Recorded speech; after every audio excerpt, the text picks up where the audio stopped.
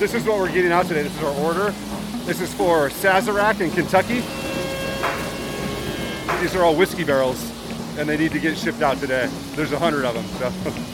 And we still have like 40 to finish.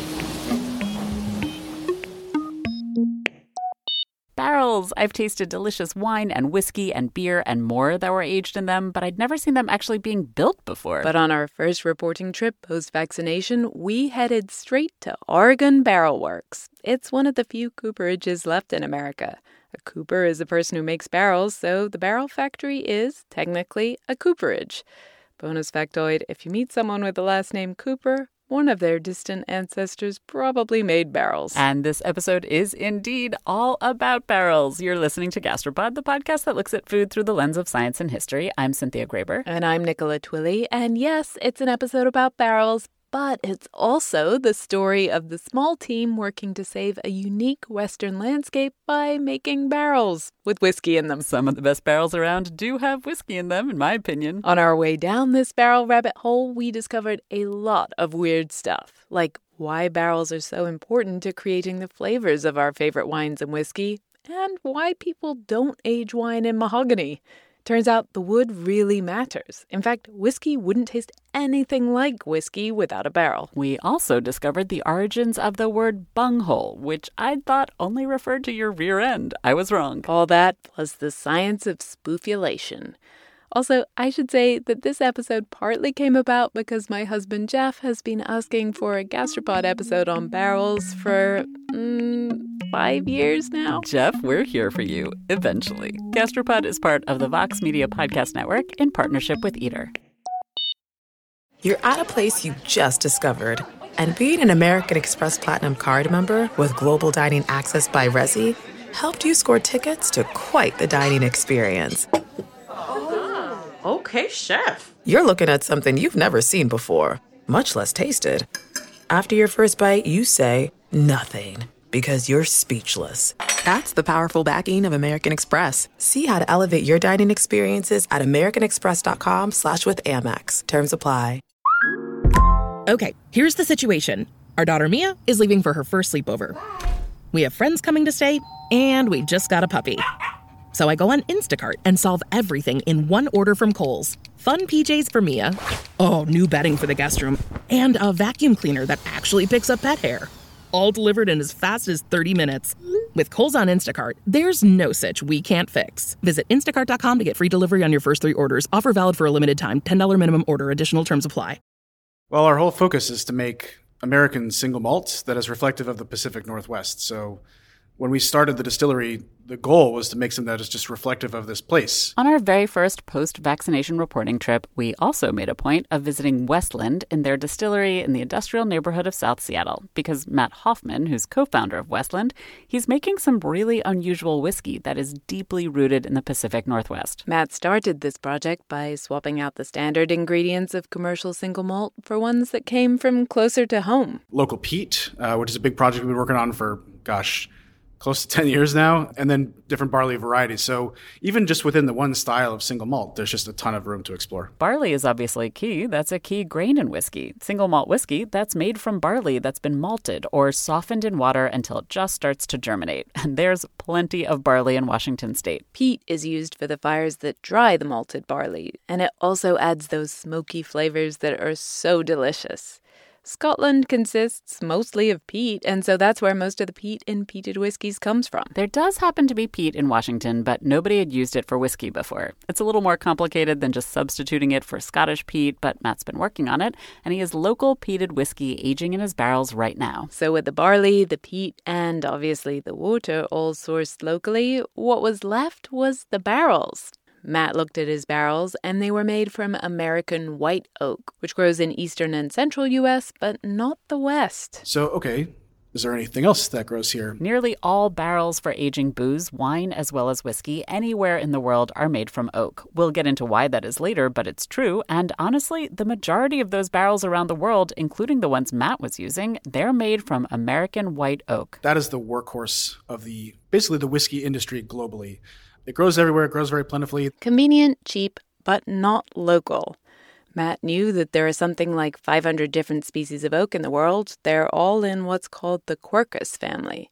Quercus alba is the American white oak, but the West does have plenty of its own querci, or quercum, or querca, quercuses, whatever. I mean, this species here, Quercus garryana, only grows here in the Pacific Northwest. And it's the only, not only does it only grow here, but it's the only white oak species that grows here. Let's drop the Quercus. Garryana oaks, they're also known as Gary for short, so Gary it is. Gary oaks grow exclusively between two mountain ranges on the west coast, which are the Cascades and the Coast Range, which is also called the Olympics. It only grows between these two mountains. It's like 50 miles wide. It's the perfect and only climate in which it grows.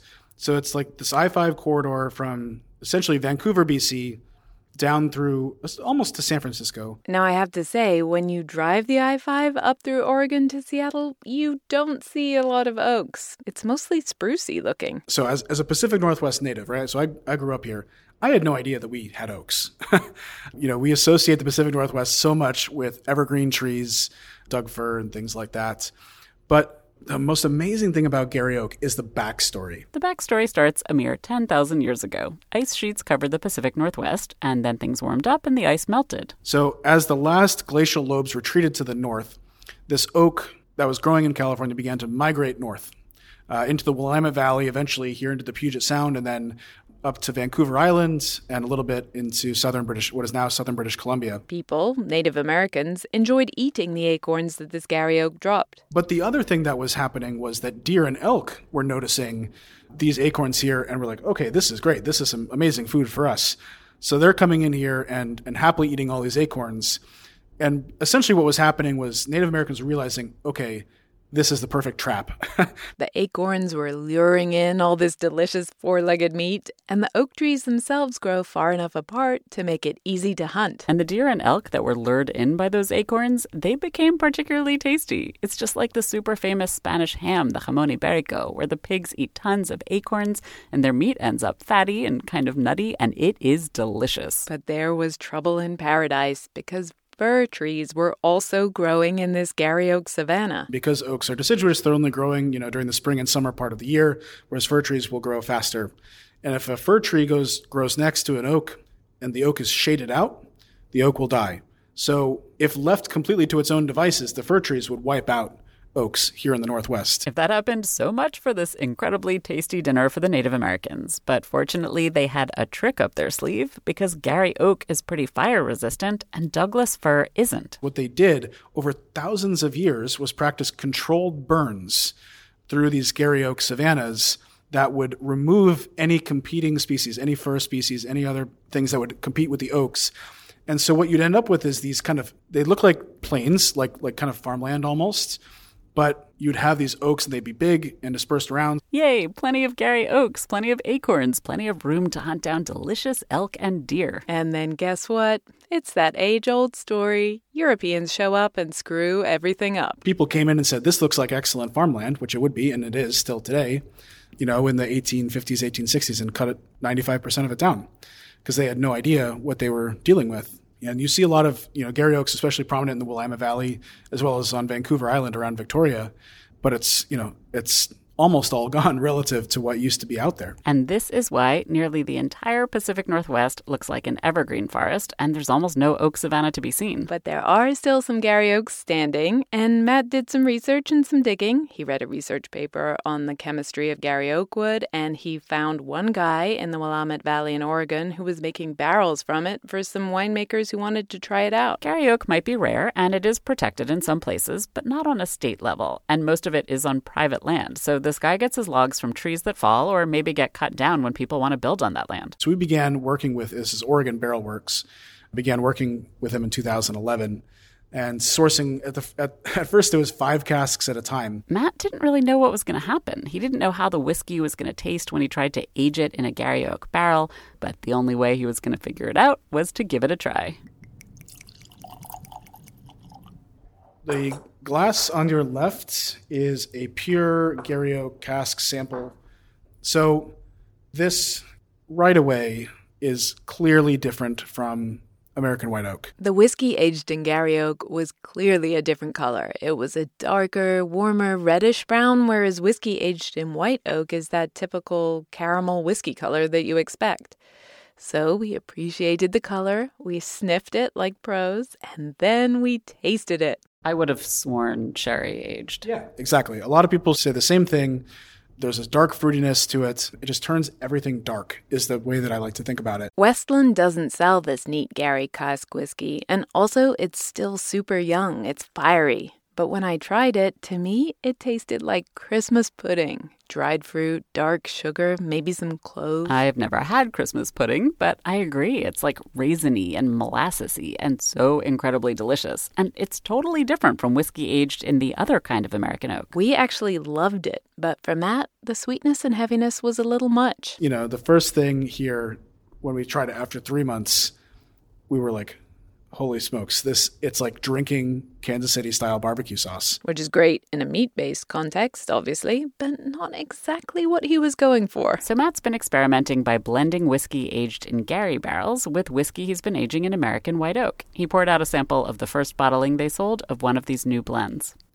I get more of the vanilla-y that I didn't get at all before, and the really intense like raisin molasses is like way toned down. Like it's there, you still get the fruit, but it's not nearly as prominent. Yeah. So, with American white oak, you get caramel. In Quercus garryana, it's molasses. That's what makes this super fascinating. You can literally taste the difference between whiskey made in barrels of these two different oak species, Gary and American white oak. This is not a subtle nuance like when people are like, oh, I'm getting notes of roasted plums and leather. It's really distinctive. You would not have a problem telling the difference in a blind taste test. So what on earth is creating that difference? What's going on between the alcohol and the wood? So the first thing is flavor extraction. So that's the easiest thing. That's what most people understand. Okay, so flavors can be extracted from barrels. That sounds logical, but we wanted to figure out a little bit more about how this works. So we called up Aude Waterloo. She specializes in the science of wine at Iowa State University. And I'm working closely with the industry, the wine industry of Iowa and the Midwest, trying to improve what we know about the grape and the wine chemistry, trying to improve, I would say, the grape and wine quality of Iowa and the Midwest. What happens when wine and whiskey are hanging out in barrels? It's slightly different, but overall the science is pretty much the same. And in both cases, the wood you use really matters. Different woods and different species of oaks contain different chemical compounds, which means that there are different flavor chemicals available to be extracted by your alcohol depending on which wood you store it in. We mentioned there are 500 species of oak, but really only 4 are used for barrels. There's American white oak, that's one. You have a couple of oak species in Europe. So you'd see these more in the world of cognac and especially in wines and French wines. And you sometimes see them being imported to the U.S. To make wine casks if they want to use French oak. And then you've got Mizunara oak from Japan. And Mizunara oak from Japan was something that came about basically when the Japanese couldn't source American white oak, especially around World War II, and they began looking for their local oak species. It's really, really rare. That became very popular in the whiskey industry, but it's very difficult to find, very difficult to source.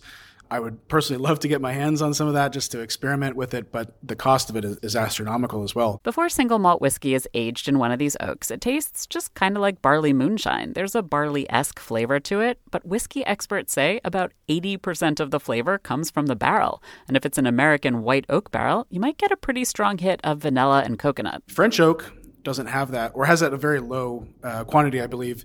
Gary oak, what we're using here with the Garryana project, doesn't have any of that at all. What's going on is that American white oak trees just produce these vanilla-flavored molecules in their wood. They're actually the exact same chemicals people use to make artificial vanilla flavor. French oak produces chemicals that taste more like caramel and baking spices, less sweet and less full-on than American white oak. And Mizunara, which I got hold of in Japan, it tastes super different again. It's like sandalwood incense. So in the barrel, the whiskey or the wine, it's soaking just a little bit into the wood and then soaking back out. Alcohol is particularly good at extracting flavor molecules. You can do that at home by soaking lemons in vodka to make limoncello, or you can use ethanol to make your own vanilla extract. And so the alcohol is pulling the wood flavors out of the wood and into the booze. But that's not the only thing that's happening in the barrel. So you will have oxygen coming from outside into inside. And that will help the color stability, that will help the texture, so the astringency perception of the wine, which is the drying sensation you can have when you drink a red wine. That's supposed to decrease a little bit. So let's break that down. As oxygen seeps in through the pores in the wooden barrel, a few different things start happening. The oxygen reacts with both the molecules in the wood and the molecules in the booze, and it rearranges them. And those rearrangements, in red wine, they create more stable color pigments, so those lovely ruby tones. And then for both wine and whiskey, oxygen-triggered reactions help some of the flavor molecules that are floating around clump together into larger, more complex flavor compounds. Another kind of molecule that clumps together are the tannin ones. Think of that kind of mouth-drying feeling. Over time, oxygen helps tannin molecules link up together, and so they become big enough and heavy enough to fall out as sediment. So, like Aude said, a red wine that starts out really tannic before being aged in a barrel ends up kind of with a softer mouthfeel. So you might think, if oxygen is doing all these great things, why not just leave your whiskey or your wine sitting out in a vat? Why enclose it in a barrel in the first place? Because you don't want to have oxidation of your wine. That's not the purpose. Fast oxidation, like just leaving the top off a big vat of wine, Aude says the flavor molecules that would be created would taste really bad, like rotten apple flavors. You definitely don't want that. The purpose of oxygen transfer, that's really to have a slight transfer of oxygen during time. So that can be for several months, several years, just to have a little bit of oxygen, to have some chemical reaction happening, but not in one day. And this is the thing that a lot of people don't understand, is that a barrel, especially a barrel made from white oak, has this perfect blend of porosity, allowing oxidation from the atmosphere, allowing evaporation from the liquid, but also not, hopefully, allowing the liquid to seep out. Evaporation is the third thing going on through the barrel. Just a little tiny bit of the pure ethanol, the alcohol, evaporates through the barrel, and then the flavors left behind get even more concentrated. So this all explains how barrels can create flavor. But that leads us straight to another question. Why oak? Why is oak so special that it's the wood that we make all our barrels out of? That's where we're going next, after this word from our sponsors. An epic matchup between your two favorite teams, and you're at the game getting the most from what it means to be here with American Express. You breeze through the card member entrance, stop by the lounge. Now it's almost tip-off, and everyone's already on their feet. This is gonna be good. That's the powerful backing of American Express. See how to elevate your live sports experience at americanexpress.com/withAmex. Eligible American Express card required. Benefits vary by card and by venue. Terms apply. When you're an American Express Platinum card member, don't be surprised if you say things like, "Chef, what course are we on? I've lost count." Or, Shoot that! and even, Checkout's not until 4, so... because the American Express Platinum Card offers access to exclusive reservations at renowned restaurants, elevated experiences at live events, and 4 p.m. late checkout at fine hotels and resorts booked through Amex Travel. That's the powerful backing of American Express. See how to elevate your experiences at americanexpress.com/withAmex. Terms apply. Let's go with the reason we use oak. Nate Lindquist is the cooper at a distillery called Rolling Thunder, part of a company called Rogue, and he took us to see some oak logs stacked at his cooperage on the Oregon coast. And we can see right here, this wonderful pattern here. And these are the medullary rays. And they are part of the wood's fluid transport system. And those are at 90 degrees to the growth rings. So those are part of how the tree gets its nutrients from the inner to the outer. And those are the primary reason why we started using oak. Nate told us that not all trees have that same type of internal structure. When the oak dries, those medullary rays form an impermeable, watertight barrier. Oak just held liquid better than barrels from other trees that people might have tried. So in the old days, they would get to where they're going and they would have more product to sell. So it became just the way to go, and over the centuries, we just got used to the flavor. Nowadays, barrels are all about flavor, but that wasn't why people started putting alcohol in barrels. In the past, they put alcohol and basically everything else in barrels, because if you put a barrel on its side, it's amazing for moving stuff around. And this makes the barrel unique as opposed to a flat-sided pail, tub, whatever you want to call it. Henry Work is also a cooper. He's been one for many decades, and he wrote a couple of very detailed books about barrels, including one called Wood, Whiskey, and Wine, A History of Barrels. There's only a small portion of the barrel that's on the ground, and it makes it very easy to roll a barrel and turn it if the barrel is full of liquid, say, and weighing several hundreds of pounds, which they do. And that was why they were so well utilized, especially in the days of sailing ships. And because the barrels were so maneuverable, men, probably mostly men, could move very heavy barrels weighing thousands of pounds. Genius. So who invented this amazing contraption? Well, we think the Celts invented it. They knew how to bend wood. They had the forests, and they knew how to use tools. So very probably the Celts invented it sometime in the 2nd or 3rd centuries BC. And then the Romans, as they came in and conquered them, adopted the technology and the designs and such. The Celts, who at the time lived all over Northern Europe, they were famous for their advanced ironworking skills. It's not that other places in the world didn't have tools and didn't have wood, but nobody else seems to have invented the barrel independently. It's a good question. Why wasn't it invented in China or Japan? They certainly have buckets and, big vats and things like that. We don't know why they didn't. In fact, even in Europe, these Celtic barrels didn't catch on right away, at least not in the Roman Empire's homeland in the Mediterranean. They didn't have the extensive forests. They didn't have experience of using barrels. It's much drier. Barrels tend to dry out. So there were problems to using barrels around the Mediterranean. Also, those early Celtic barrels weren't exactly barrel perfection. We said the Celts were good at making iron tools, but that's a relative thing. Those early tools weren't super precise, and they weren't super sharp. So they wouldn't have used the hardest woods. They would use softer wood, spruce, fir, maybe elm, birch, things like that. Those early softwood barrels were pretty leaky, unlike the amphorae. I've looked at a lot of data for barrels even in the 15th century, and shipments would arrive with 3 or 4 barrels empty because they'd leaked during the shipment. Also, soft leaky barrels often were sealed with pitch, which is resin from pine trees, and according to Henry, the pitch added a, quote, undesirable flavor to wine. And anyway, in the Mediterranean, they already had a system for wine storage. They stored wine in a large pottery vessel called an amphora. Amphorae are certainly fine for storage, but they are really heavy, much heavier than barrels, and they could easily break when you shipped wine in them across the Mediterranean. And as the Romans started building their empire and their troops started spreading out all across northern Europe, supply chains for essentials like wine got pretty long. Transporting the alcohol needed for thousands of soldiers was basically impossible in amphorae, so the barrel eventually triumphed. We don't know exactly when people started using barrels made of oak in particular. Barrels eventually disintegrate, so there's not a lot of evidence.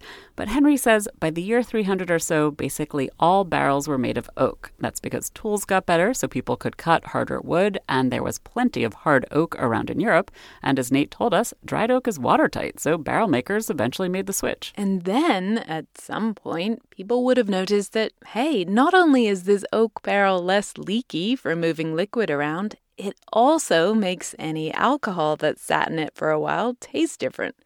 So when did that breakthrough happen? Well, again, that's one of the things we don't know.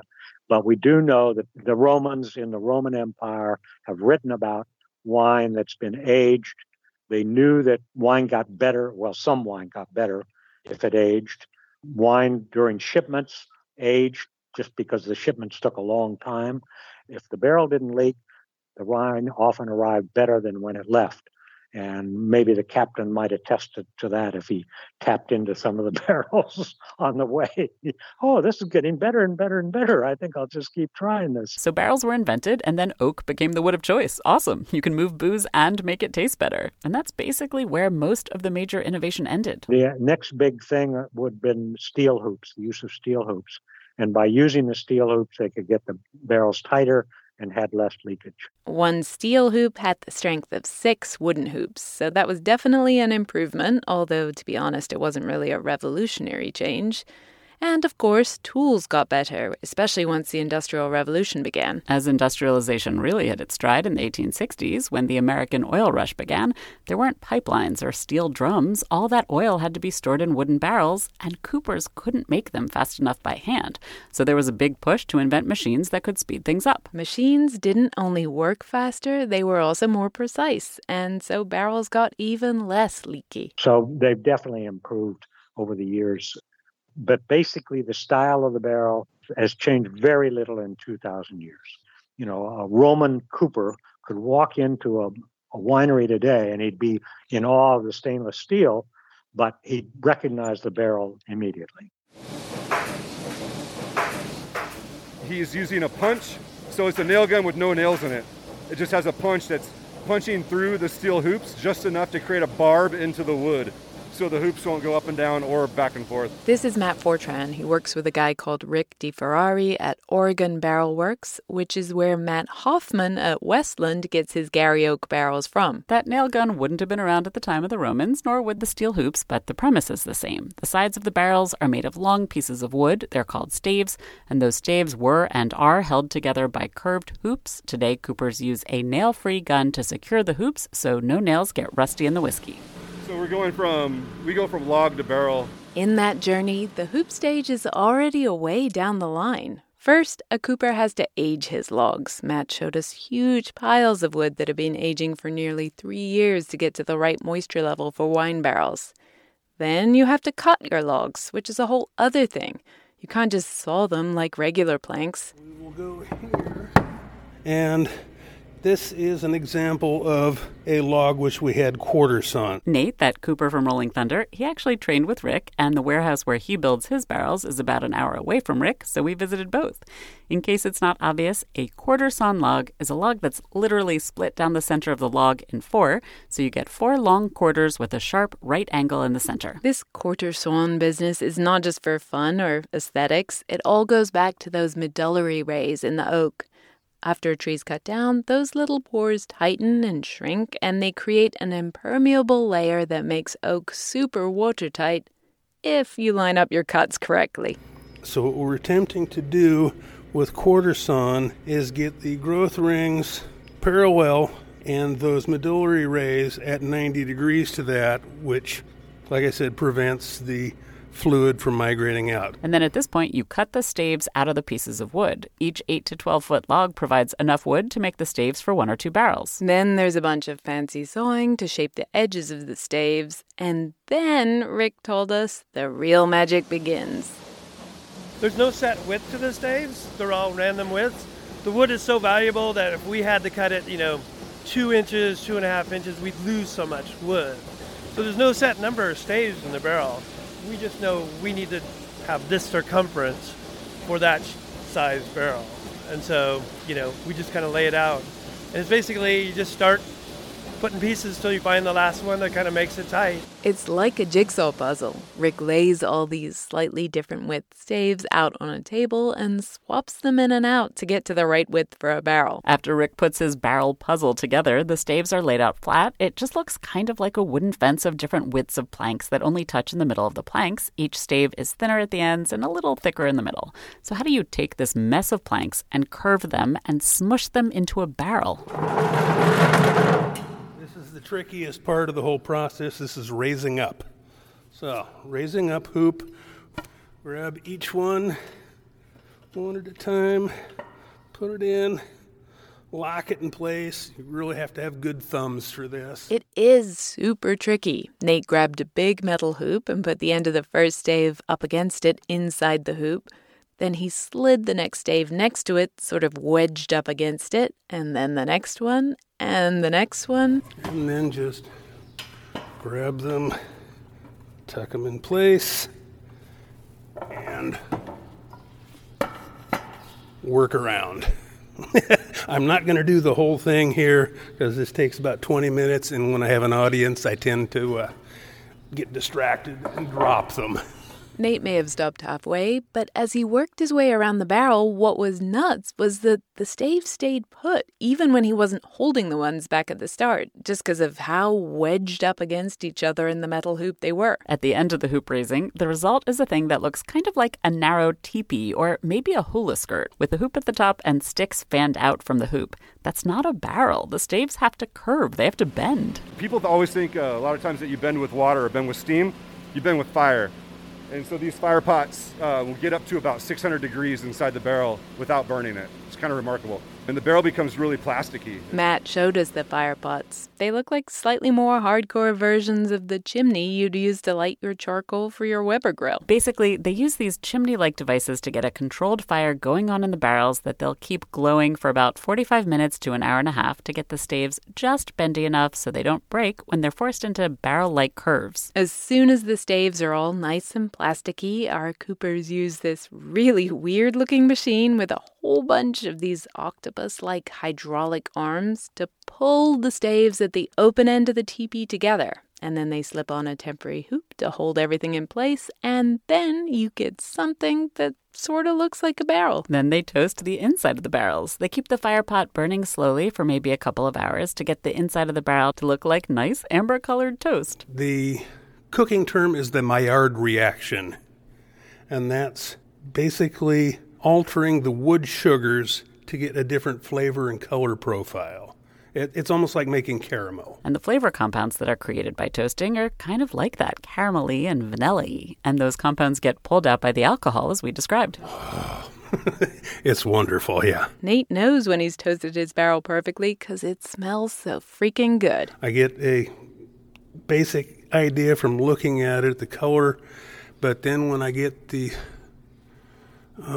probably the best comparison is if you know the smell that you get from 85% cacao chocolate just right before it liquefies. That's the smell I'm going for. I can imagine that, and it would smell fantastic. Traditionally, only wine barrels get toasted, but Rick started doing it for whiskey too, and people seem to like it. With whiskey, coopers don't usually toast. Instead, they light the inside of the barrel up with a huge blazing flame. Today, Rick first toasts his whiskey barrels, and then he sets the whole thing on fire. This is a process called charring, and it doesn't happen to wine barrels, just whiskey. It's a really different process. Toasting is like slowly baking a cake in a warm oven. You take your time to create those golden, toasty, caramelized flavors. And charring, that's like getting out your blowtorch and making the surface of your creme brulee bubble or setting your bananas Foster on fire. Or, the inside of your barrel. With whiskey, you just build a big fire in here, let it go, and then we use a blowtorch. Just light this and go around on the inside of the barrel till it catches on fire. I mean, the flame will shoot almost to the ceiling in here. And then the big piece of metal over there is leaning. We just slap it on top, snuff out the flame, let it rest for a few minutes. So from lighting it on fire to putting that on is about maybe 3 to 5 seconds. This part of the barrel making process is super dramatic. It is pretty cool. It's really, really hot. In fact, my arm hair is just now growing back. We asked Matt if he gets singed every time. He said, yeah, every single time. So, the fire pot is inside the barrel, and we got to keep stoking it with little pieces of wood, reaching in all the time, and your arm hair just gets singed off. I've lost my eyelashes and my eyebrows. The char does a bunch of things to the barrel, too. First of all, the flavors it creates are even stronger than the toasty ones. Second, the color. Pre-barrel, the whiskey is clear, and the charcoal layer in the wood gives whiskey that beautiful amber color that people now think is whiskey-colored. And Matt at Westland says the char also helps get rid of flavors you don't want. So a lot of those are sulfur-based. One of the most amazing things about charred casks, which all whiskey barrels are charred these days, is that the interior kind of carbonization of a charred cask will trap and remove sulfur compounds. Charring for the triple win. And by now, we're nearly there with our baby barrel. They cool it down, they pop off the temporary hoops, they sand it, then they stick it in this heavy-duty machine called a hoop driver to put on the permanent hoops that keep the barrel really tight. Yeah, you can see the force. It's pushing with almost 3,000 psi. to get that hoop on, and it shouldn't go anywhere. And then after the hoops are untight, they drill a hole in the barrel, so you can get the whiskey or wine out. That hole gets sealed with a cork. There's your bunghole. Excuse me. Yep, a bunghole originally referred to a barrel hole, and apparently the words came to represent a butthole, at least by the 1600s, when it first showed up in print as slang. So we choose the widest stave. Obviously center it as best as possible. This is our bung boring machine, just a drill. Then they fire up the flamethrower. Just an acetylene torch, and we use it to heat up the bung tool there. That cauterizes the bung. Cauterizing a bung does sound really painful, but I'm told it's a humane process. Once the bung is sorted, the barrel needs a top and a bottom too, just to add to the kink. But what's wild is that even those flat parts are complicated because every single barrel is a slightly different size and circumference because of that whole stave jigsaw puzzle. So we compass them to find the radius, to find the exact size of every single barrel. So every head is cut specifically for the barrel. We watch Rick cutting a barrel head. For us, really high tech. Actually has a laser on it.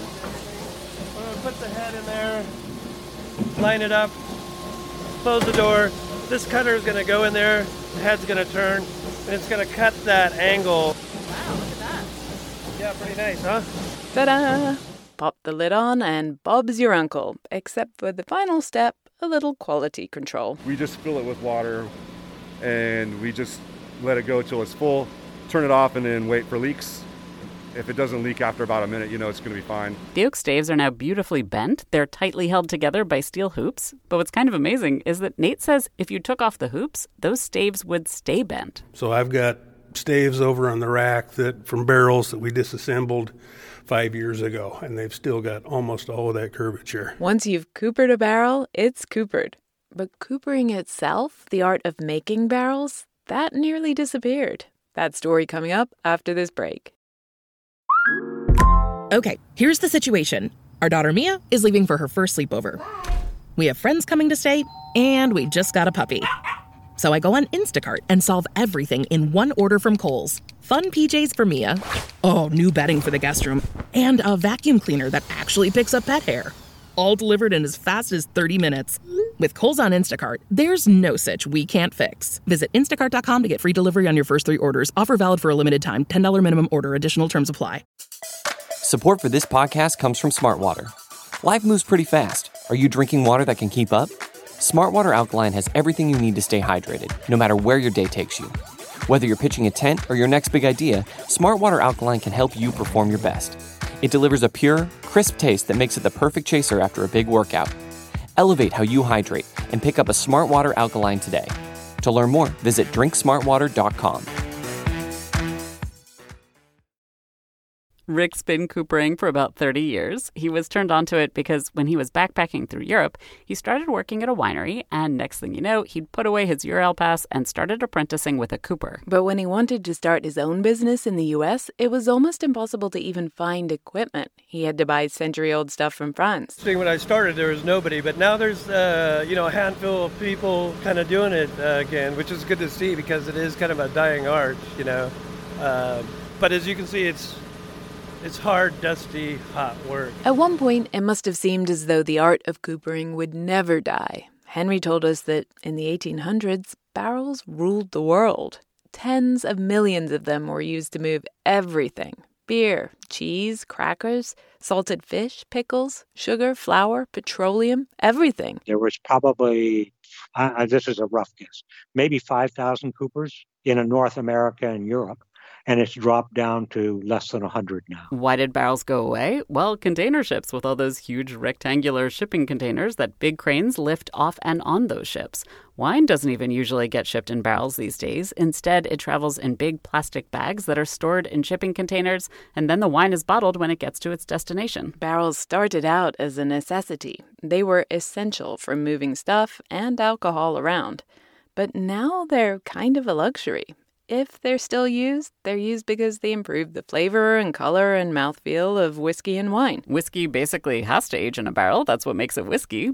But for wine, it's optional. Maybe only 20 or 30% of wine is barrel-aged. Some types of grapes in wine, like Pinot Grigio, aren't improved by being aged in oak. Some kinds of wine are aged in maybe steel vats. Sometimes a winemaker doesn't want barrel flavors in their wine, and sometimes it's a question of money. Because using barrels, that's really good for adding complexity, adding specific aroma compounds, specific characteristic to the wine, but it has an economic sense to think about.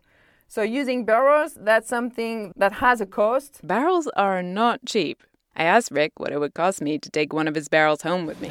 For you, $900. Rick said an industrial American white oak barrel would be around $350, maybe $400. Rick's are expensive because they're handmade. His team works on many barrels at a time, of course, but each individual barrel takes about a week from start to finish. A French oak barrel is even more expensive, like $1,100 or $1,200.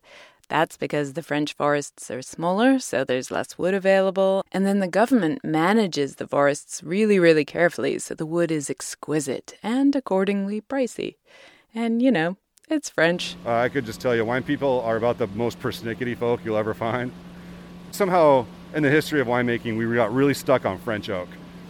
And they have farmed it sustainably for, hundreds of years, and it's valuable. But once you get that in your mind frame, it's sometimes hard to break out. And winemakers are willing to pay for it. If you're selling a $100 bottle of wine, the price of the barrel won't add too much to the overall cost.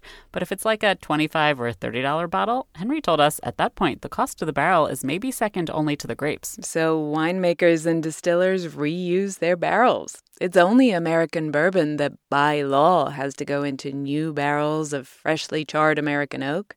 Scotch whiskey makers are thrifty folk, and they often buy those barely used bourbon barrels for much less than they cost brand new. Sometimes thriftiness leads to a delightful outcome. Some time ago, Scotch whiskey makers had some barrels around that had contained sherry shipped over from Spain, and they used those sherry barrels to make their scotch, and hey, a delightful new style of whiskey was born.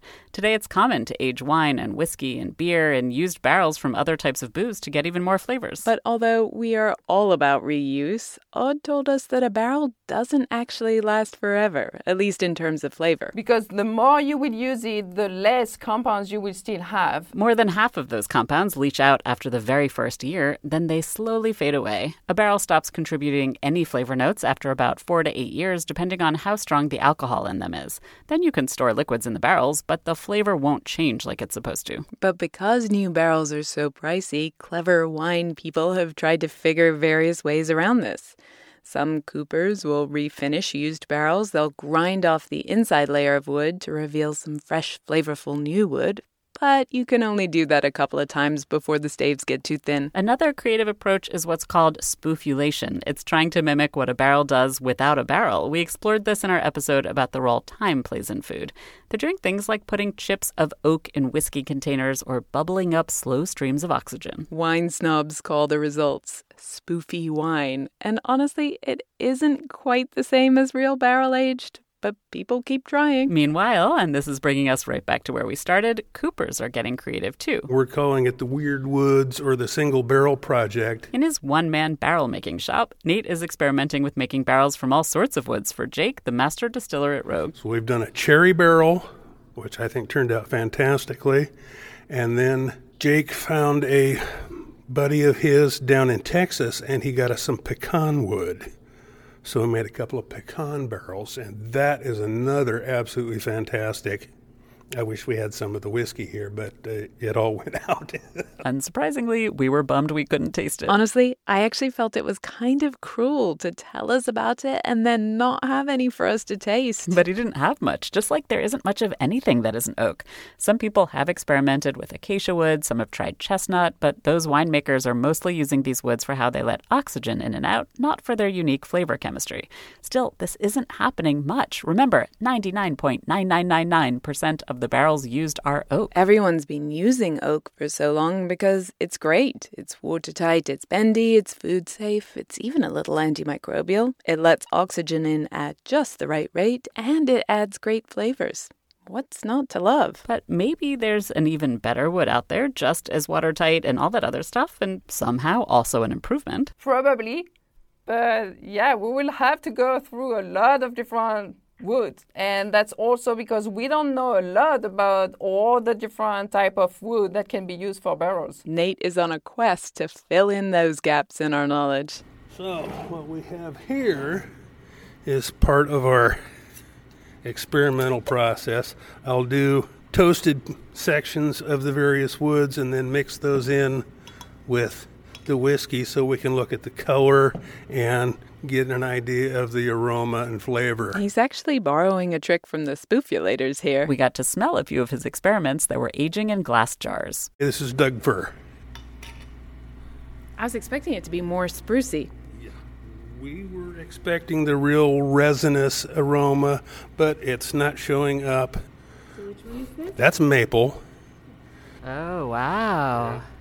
It smells like It's got a maple note. It smells like maple. That is going to make a really nice spirit. At this point, we were like, yeah, go for it. Make a maple barrel. But it's not so easy. For one thing, Nate mostly wants fruit and nut trees because these are usually the tasty and food-safe ones, but modern orchards don't let them grow big enough to become a barrel-sized tree. So anytime we're going to find something large enough to make, it's going to be something left over from a heritage that's getting knocked down to put in a housing development or something. For another, a lot of these woods aren't easy to work with. When Nate made a full-size barrel of pecan and tried to age whiskey in it, he discovered that pecan is very porous. He ended up having to seal all the holes up with beeswax. And remember that Gary oak that's native to the Pacific Northwest and tastes like molasses? Even though it's an oak, that's really tough to work with, too.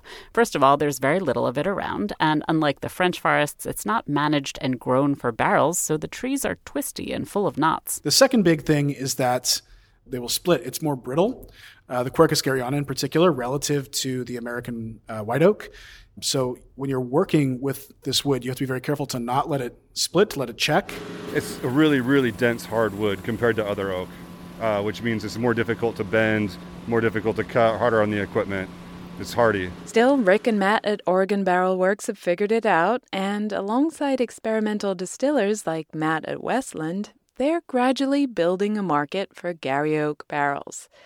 They're also trying to rebuild the Gary Oak savanna that European colonizers destroyed. Matt's working on a restoration project with a local environmental group to replant a Gary Oak savanna near an Air Force base. It's basically the biggest stand of Gary Oak in the entire state. More Gary Oak is great for lots of ecological reasons, especially as climate change makes the fire risk in the West worse and worse. Oak forests are less flammable than some of the evergreens. And oak is a keystone species. It supports tons of native wildlife, from truffles to birds to bears. And of course, some of that Gary Oak could be used in a barrel. But Matt is never going to be able to use barrels from the trees he's planting to age his whiskey. I mean, Gary Oak is so slow growing. You know, it'd be, 150 years before you could get enough wood to harvest it? In Oregon, Nate is also trying to seed some Gary for the future. He told us about a nice stand of Gary Oak he knows not too far from his cooperage. Every so often, I'll go down there in the fall and I'll scavenge up a bunch of acorns and grow those and hand those out. Yeah, I've probably handed out about 70 to 80 saplings over the years from here. When you work with wood, you have to think long term. If you make barrels or use barrels, you think about forests. What's kind of amazing is that, yes, barrels have been made in almost the same way for thousands of years. The equipment Nate and Rick have in their workshop, some of that is a century old, and the entire field of barrel making is really small these days. But there's still a whole world of new flavors to be discovered. The most fun part about Gary Oak, for me, is that we're contributing something new. You know, people have been drinking whiskey their entire lives, people who know single malt whiskey really well. And this kind of, the types of flavor compounds that we're getting from Gary Oak are just like really unique. The fact that you can still innovate and like show people something they've never experienced before is an immensely cool thing to be able to do. Thanks this episode to Matt Hoffman of Westland, Rick DeFerrari and Matt Fortran of Oregon Barrel Works, Nate Lindquist of Rolling Thunder and Rogue, and Aude Watrolo from Iowa State. We have links to their websites, barrels, and whiskey at gastropod.com, where you'll also find photos and videos of our barrel-making visits. And finally, thanks to Nikki's husband, Jeff, for repeatedly suggesting this episode. Jeff, we finally did it. Thanks, as always, to producer Sonia Swanson and to our partners at Eater as part of the Vox Media Podcast Network. We'll be back with a freshly charred new episode in 2 weeks. Till then. An epic matchup between your two favorite teams, and you're at the game getting the most from what it means to be here with American Express. You breeze through the card member entrance, stop by the lounge. Now it's almost tip-off, and everyone's already on their feet. This is gonna be good. That's the powerful backing of American Express. See how to elevate your live sports experience at americanexpress.com/withAmex. Eligible American Express card required. Benefits vary by card and by venue. Terms apply.